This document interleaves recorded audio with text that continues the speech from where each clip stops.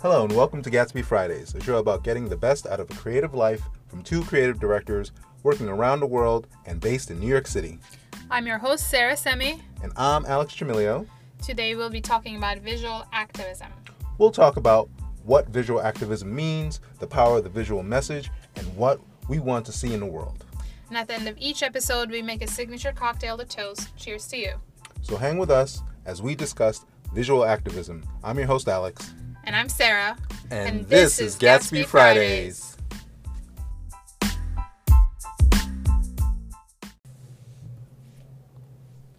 Sarah, before we get deep into our topic, let's do a check-in. How are you, and what are you wearing? I'm doing good. I'm feeling good about how much progress we made today. I'm wearing a summer dress, animal print, very, very Flintstones. Ironically, it's from Abercrombie. At age 40, I started dressing from the teenage stores again. I love it. It's perfect for the summer. It's easy breezy, and it's cute. I love it. It's good. It's appropriate. How are you doing, and what are you wearing? I'm good. I'm trying to do a check-in in myself, and I don't know if I should say this, but I think I am over summer. No, wait. I am over this summer. This summer, yes. This summer has just been This whole year. bananas. It's been so hot. I don't know what to wear. I agree with you. I am wearing, okay, so don't roll your eyes, and I don't want people to get at me because of this, but I am wearing a Supreme t-shirt, and the reason why I am wearing this is because it has graphics of MC Escher on the front and on the back, and the reason why I love this t-shirt is because I remember, like every college student, listening to Alice in Chains in their dorm room. I had a poster of MC Escher's artwork on my wall, which was very trippy. And when I finally saw this t-shirt, which was not that I was looking for t-shirts specifically of MC Escher, but this one came up, and I said, I totally need to get that. And so that's why we're doing teenage fashions today. It's all teenage fashion. Like, what am I, a 16-year-old? I'm wearing blue jeans and white dead stock Jordans. Yeah. That sounds good. Sarah, let's start by defining what we mean when we say visual activism. For me, is the visual representation of what we want to put out there, what we believe in, and what our causes that we want to fight for are in a visual medium. For me, I haven't been very active in terms of putting out protest art, activist art. Neither have I. I think we're doing the podcast because we want to participate in the discussion, which is not exactly visual. Yes. But the visual aspect of it is, we have our cover art for each episode, and we pay attention to what our images reflect in terms of the spirit of the content of that episode. So this episode's art is, we are visual artists. Like everybody has to do something. I definitely believe in that, but you do what you can within your own means. You do Yes. what you do with your own means, with your own skill set. So for us, we are a visual artist. So what we do manifests itself as either social media posts or physical art in the real world. That's what I mean by visual activism. I feel like I would want to be more of a visual activist. And the reason why I say that is really the times in which we live in now. We are living in a time where there's a lot of upheaval in the world. There's a lot of social reckoning going on. There's a pandemic going on. And people feel the need to start speaking out about those things, obviously. How does it manifest itself in a visual medium? There's a lot of protest art that is going on in and around our city, in and around the world. It's amazing.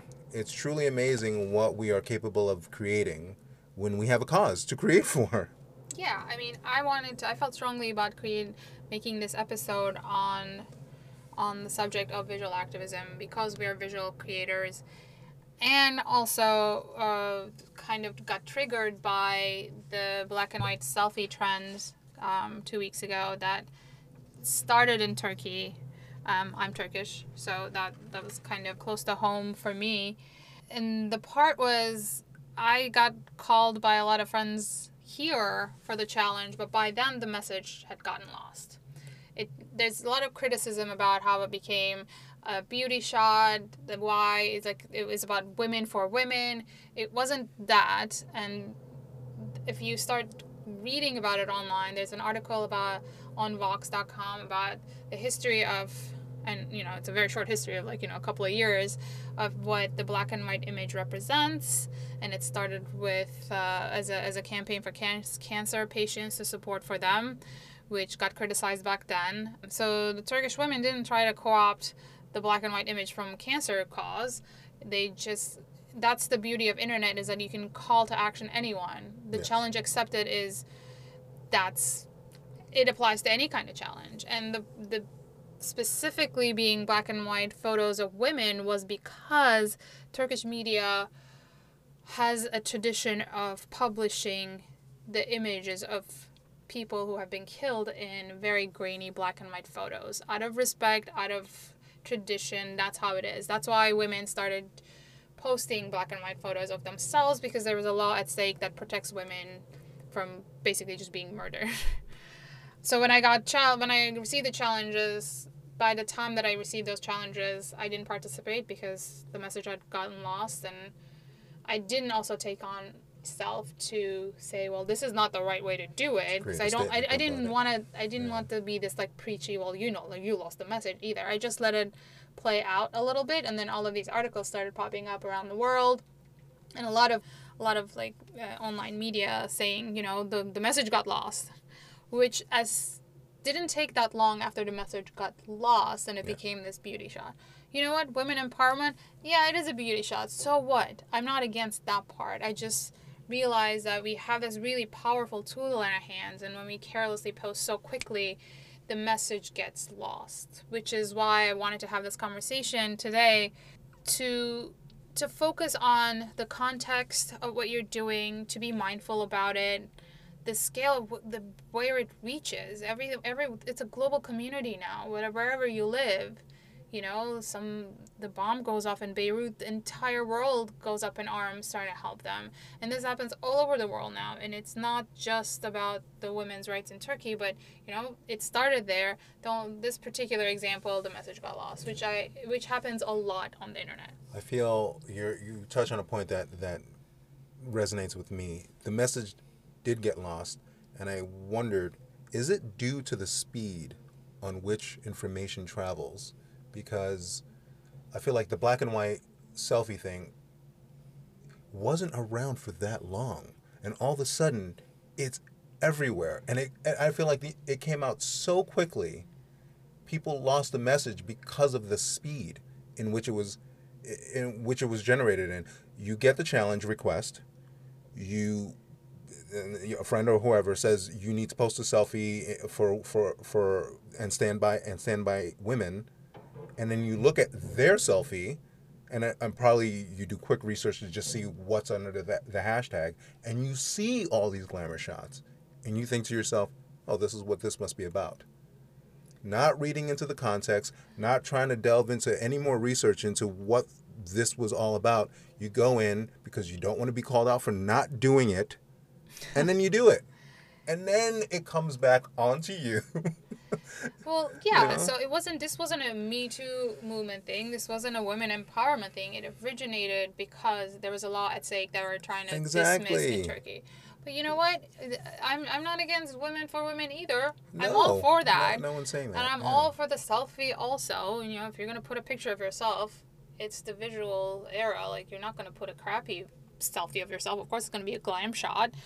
But that doesn't necessarily mean that the speed is the issue. People just automatically... I'm not placing blame on anyone. Oh, no, it's not a blame thing. I'm not placing blame on anyone for doing what they're doing. And some of the shots are... What's that children's game? You put a bunch of children in a row, and then you start on one end, and you whisper in each other's ears, and by the end of it, the message is completely different. This is exactly what happened here. It's been happening literally from children's games to social media. It's not anybody's fault. It's just we're all always on the go, always trying to be present online, and the message got lost because we didn't think too hard.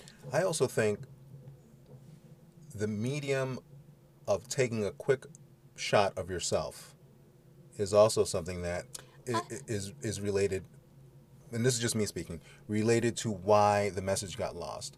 I think we're talking about visual activism, and we're talking about taking time to kind of create art that speaks to more of a purpose, more of an issue that you want to stand behind, and that takes time. That gives you the time. Being mindful gives it time to create conscious art. I feel like, yeah. And with this challenge, the selfie was too quick of a piece of art to make, and it lost the message because of that. Yeah, but also you wanted to participate in the busy run of your day, so you didn't really feel like, oh, let me do some research on this. No, exactly. So the speed of Instagram quickly doing it, but also I think we are just used to being rushed. Yes. In general in life. The scale of how far it reaches always amazes me. I think it was beautiful. By the time, the thing that I like about this particular example is by the time, like it happened within 48 hours. The first day, it started in Turkey. By the end of the day, it spread globally. It lost the message. By the end of the second day, people had already caught on to the fact that they posted something and it lost the message, and they posted explanations, or they posted corrections, or they posted stories about what the root of where it came from. So it came full circle. We lost the message for like a day, but it also fixed itself as quickly as it lost it. Oh, that's a good point to make. So it's not like, oh my God, like social media is bad and we're always rushed. Like, yes, we are rushed. I would like everyone to be more mindful of when we put out messages into the world, like where it goes, what it means. But at the same time, if it was meant, if it came from a well-meaning place, it did autocorrect within as soon as it lost it.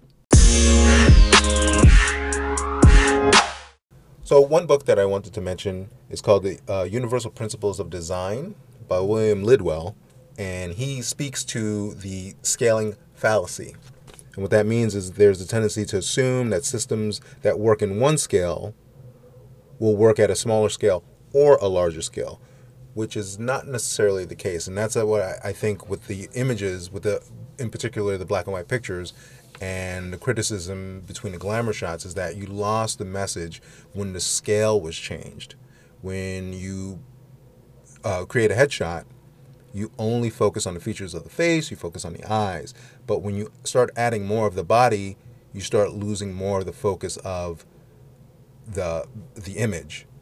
And that probably led into the criticism of what these black and white images were. Yeah, because if you're like doing a shoulder shrug versus if it's just the headshots, it's almost like a passport shot. And again, the reason for that particular style is because that's how people's faces are put into paper out of respect, no color. That's how it's done in the Turkish newspaper media. The purpose of the face is to memorialize that person with respect. It's very different in the Turkish culture where that was the trend. That's why the black and white challenge started. But what I respond to also is this way of memorializing lives lost with artwork, with adding different art elements, taking someone's image and making it your artwork because you felt a personal connection to the story. It touched you somehow. For me, one of the most memorable ones is a couple of years ago. There was a young girl that got stabbed on the BART in Oakland, Nia Wilson, and I will never forget her face now. I will never forget her name because I remember hearing about the story online, but also how Instagram was populated with beautiful artwork that was inspired by her imagery. They didn't just take photos of her and post it around. They started putting decorations around her. they did illustrations of her with sun rays coming out, or more saint-like treatments of different like graphic elements. But someone felt touched by the story enough to take it upon themselves to create beautiful art and put it out into the world, so that it could reach someone like me, who has never met this person, never will meet her family. I'm at the other side of the country. But for years later, I remember her face and name. And that's a way of connecting personally, emotionally. And that's a way of activism. It doesn't necessarily mean that you're trying to change policy in the government. It just is creating a message to spread the word and create an emotional connection with people. And that's exactly what we're talking about. And what we're speaking is about that visual message and those faces. And remembering those faces. I mean, you walk around a city now, or you walk around any city, and you start to see these images of George Floyd, Breonna Taylor, and there are these beautiful paintings and memorials based off of them. What I don't want to happen is, once again, the whole notion of the message and making sure that we remember how and why these people died. Yes. I could easily walk around a city like New York and look at all the art that's available on the street now and all the protest art and say, this is pretty amazing. But I mustn't lose sight of the fact that these are dead people. Yeah. And these people, their images, yes, should be remembered, but their stories as well should be remembered. And of course, since we're talking about a visual medium, those visual stories are also important. And maybe that is the key that gets someone to think to themselves consciously, whoa, maybe I should be aware and do something about what's going on or the injustices that are going on in this world because of the strength of this visual. Yeah, evoking emotional reaction is what the image is for. I could have easily forgotten about Nia Wilson, but the imagery that was created around her story is what made it more memorable for me, because someone took the time and the care to craft that message so that her story, her name, would be remembered. And that's a good point to make. Someone did take the time to craft that message. And I fall along the side of taking the time to really think about what it is that you want to create and what message that's going to speak once it gets out there. Right now, we're going to take a break, and when we get back, we'll talk about what causes we would fight for and what form that would take. Hello, and welcome back to Gatsby Fridays. Alex, let's talk about the causes that speak to you and why. Well, since what we're going through now with Black Lives Matter and the death of George Floyd, I think for me, it would definitely be a Black Lives Matter and just representing marginalized people, particularly people of color, in general. I think what I want to start doing a little bit more now, we've all been forced to be more conscious. Depending on the form that takes for you, I think because I'm just more of a visual person, I am going to use the mediums that are available to me. And who knows? I mean, maybe I'll make a protest poster, maybe I'll do a painting, but for right now, we're doing this podcast. And this is the protest platform that I'm taking to be more aware of what's going on and have a voice socially. What about you, Sarah? I wrote this article. My cause was immigration in a creative career. So I put together this article that was based on my personal experience of how I got here through school and how I got my first job, what were the challenges that I faced that are unique to me. And my story is defined by immigration, getting sponsored, trying to stay here, and not so coming together, like that ended up being my cause. I tried to not be that person so hard, but at the end of the day, when it comes full circle, that's what defines my story. So I wrote something about it, and I tried to get it out into the world. My initial cause was going to be to bring some of the international students around the city into the studio and have like in person, really close to like fireside chats. Yeah. And then the quarantine happened, so that was out of the question. Instead, I had to put it on Eventbrite, and life works in mysterious ways. having that on Eventbrite and having the article published on Working Not Working's magazine reached a global audience where the Eventbrite meetings became, my Zoom calls with people who register for the event became a global community of people, which was very surprising to me because my personal story is about U.S. immigration. But I put something out there because it was close to my heart. It was my personal struggle, and I wrote something honest, and I wanted to put out a hopeful message because I needed to hear that for myself. So it brought out people from India, from south of Spain, with immigration problems through Canada, through Europe, an Indian girl from London, the Spanish girl from Canada. Like, there's all of these people that I would have never communicated. There was the Italian girl that was in San Francisco.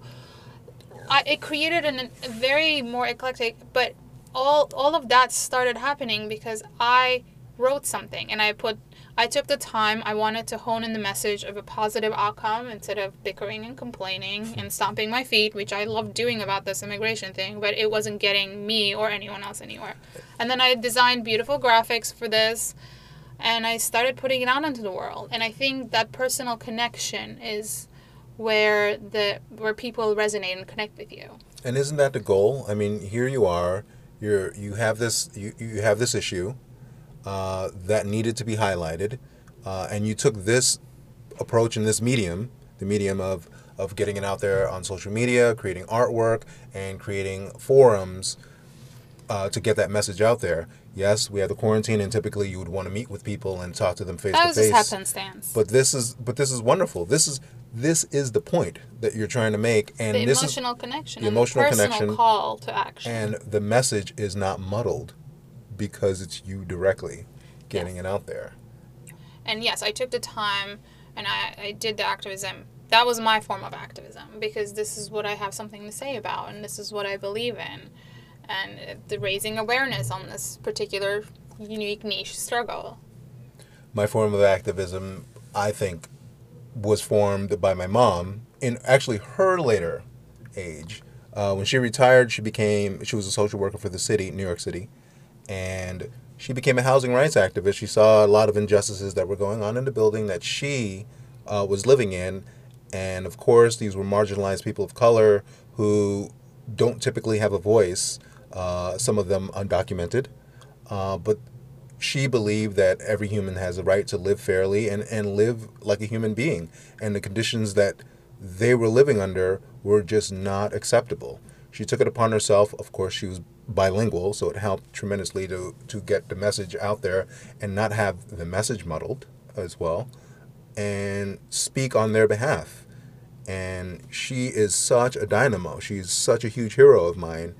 And she had to do this. She had to form this notion of activism because her well-being and the well-being of her friends and her community were at stake. And that was her calling because she found herself in the middle of this situation. It's her story to tell. And that's her story. I have yet to tell my story, and part of that is being formed here as we're doing this podcast. Yeah. And that's wonderful.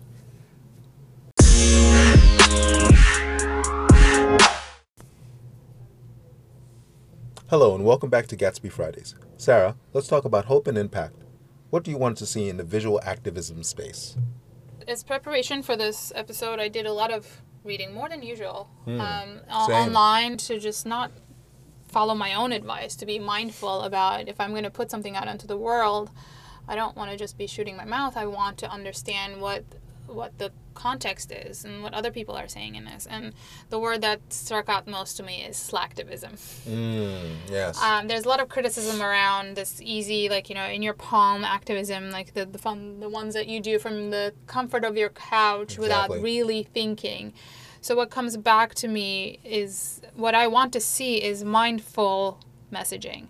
Consider what you're putting out into the world. Don't rush it. This is not your brunch selfie with your Bellini, which I love doing also, don't get me wrong.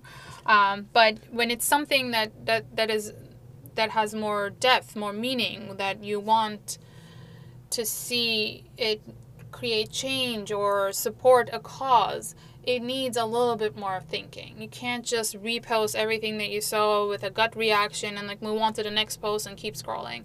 Give it a minute of thought. Stop. Think what you're doing. Look it up. Like, do other things. Just be mindful of what you're putting out there. That's what I would like to see. You have a platform. And there's also this trend of like putting things out into the world because everyone's doing it, and then as soon as the hot moment goes away, the message dissolves. Like, I loved seeing Oprah's cover on Breonna Taylor. In the history of her entire magazine, she got so frustrated that for the first time, it doesn't feature Oprah, it features Breonna. Not only that, then she put up those billboards across town where this happened. So, I mean, we're not all Oprah. We don't have magazines, national magazines, or the budget to do. But I think that's what I mean. It's not a knee-jerk reaction. It was a very calculated and smart move within her means. My means are different. Think about it. She thought about it. She wanted to leave a strong message. And I think that's what's most inspiring. One of them is like, yeah, like I love to see that. But also, she looked at what she has at her disposal and made a decision to actually make a forceful impact. It wasn't a gut reaction. She didn't just throw money at it and just say, okay, well, let's do this. It was well calculated, it was well timed, it was well thought out. I think that's what I'm most inspired about. I am inspired by history and revolutionary history and protest history and protest art. And I would say that know your history. Do a little bit of research to know what's out there and what's been done. I'm particularly inspired by a book that I own called Revolucion, Cuban Poster Art by Lincoln Cushing. And it's a wonderful book that just highlights all the interesting protest art that was going on during the Fidel Castro administration. Once again, this is just a visual. I'm not making a political statement here. It's not a political statement, but one thing, I mean, I studied Latin American film in college. Oh, yeah. So one of the things that was taught in those classes is the Cuban Revolution was very mindful of the power of media. Yes. And the visuals. They were very good at it. Filmmaking and artwork. So there's a reason why those posters are so striking, because they knew that they had this power in their palms. They did it consciously. And also, I gravitated towards revolutionary protest art in America from the 50s, 60s, and 70s. A lot of the artists and the poster work mirrors what's going on with the Cuban revolutionary art, just a different message. Yeah. But still, nonetheless, very beautiful. Do you think we lost the print? Oh man. I mean, like no one's printing posters anymore. Yes, no one's printing posters. But, we're talking about visual activism, and posters are a part of it. But you can still do the art. I mean, you're going to do the art in a digital format. One thing that I feel like we miss is we're still in quarantine, so we can't go to museums, and we can't view the art. We can't view these posters at scale to really see what they look like, to see what the colors were.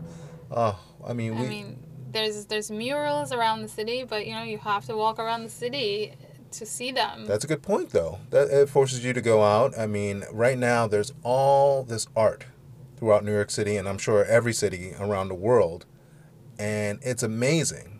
There's not a lot of people on the street, so it's a good time to go to look at things. Soho, and particularly, got hit pretty hard with the protesting. So there's a lot of stores that are still closed. So there's a lot of art up. Now let's move on to our favorite part of this and every episode, our signature cocktail. Yes.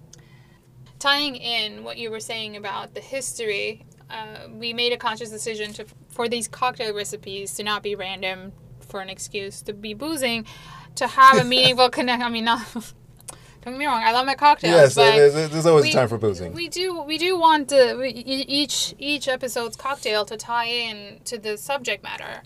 Yes. So, and we're not trying to be mixologists here, but after reflecting back on it and looking up, there is no history of an activist cocktail. And if you look at the history of America, the bars, there was racial segregation for lunch counters, let alone bars. Yes. So the recipes that were created still also carry the weight of that history. Good point. Yeah. There's Cuba Libre, rum and sugar, brown sugar and water, because, Cuba, poverty, and they have lots of sugar and lots of rum. And that was what was available to them. But it was Free Cuba was created as a reaction. Part of this, again, going back to the Cuban Revolution thing, is a reaction to the U.S. presence in Cuba. I wanted to create a cocktail that is reflective of the current time. Yes. So we called it the Nouveau Activist. I love it. It's such a cool name. So the current activism is different than it was in the 70s and the 50s. So the Nouveau Activists, it's about creating conversation around with your friends. So it needs to be made by the pitcher. Always. Coming up with the Nouveau Activists is that now we all have the power of our voice within our palms. So I wanted this recipe to be personal to whatever your fruit preferences are or flavor preferences are. So the base is vodka. It's 1 part vodka, 3 parts fruit juice, whatever you prefer, tea, fruit juice, flavoring that you like. Definitely half part lime, because it always makes all the drinks better, and top with some sparkling water, because a little bit of fizz goes a long way, especially when you're drinking by the pitcher. That hydration comes in handy. But the fruit part is what makes it yours. So you like strawberries, you do some strawberries and add some herbs there, or you like citrus, so you can go with orange and grapefruit. So it is flexible. The core of it is, the base is vodka, lime, and sparkling water, and the core of it is you make it yours and you share with friends so that you can get around, get a little tipsy, and talk about change in the world. Talk about revolution. What a wonderful drink recipe. Okay, and that's it. Awesome. I love it.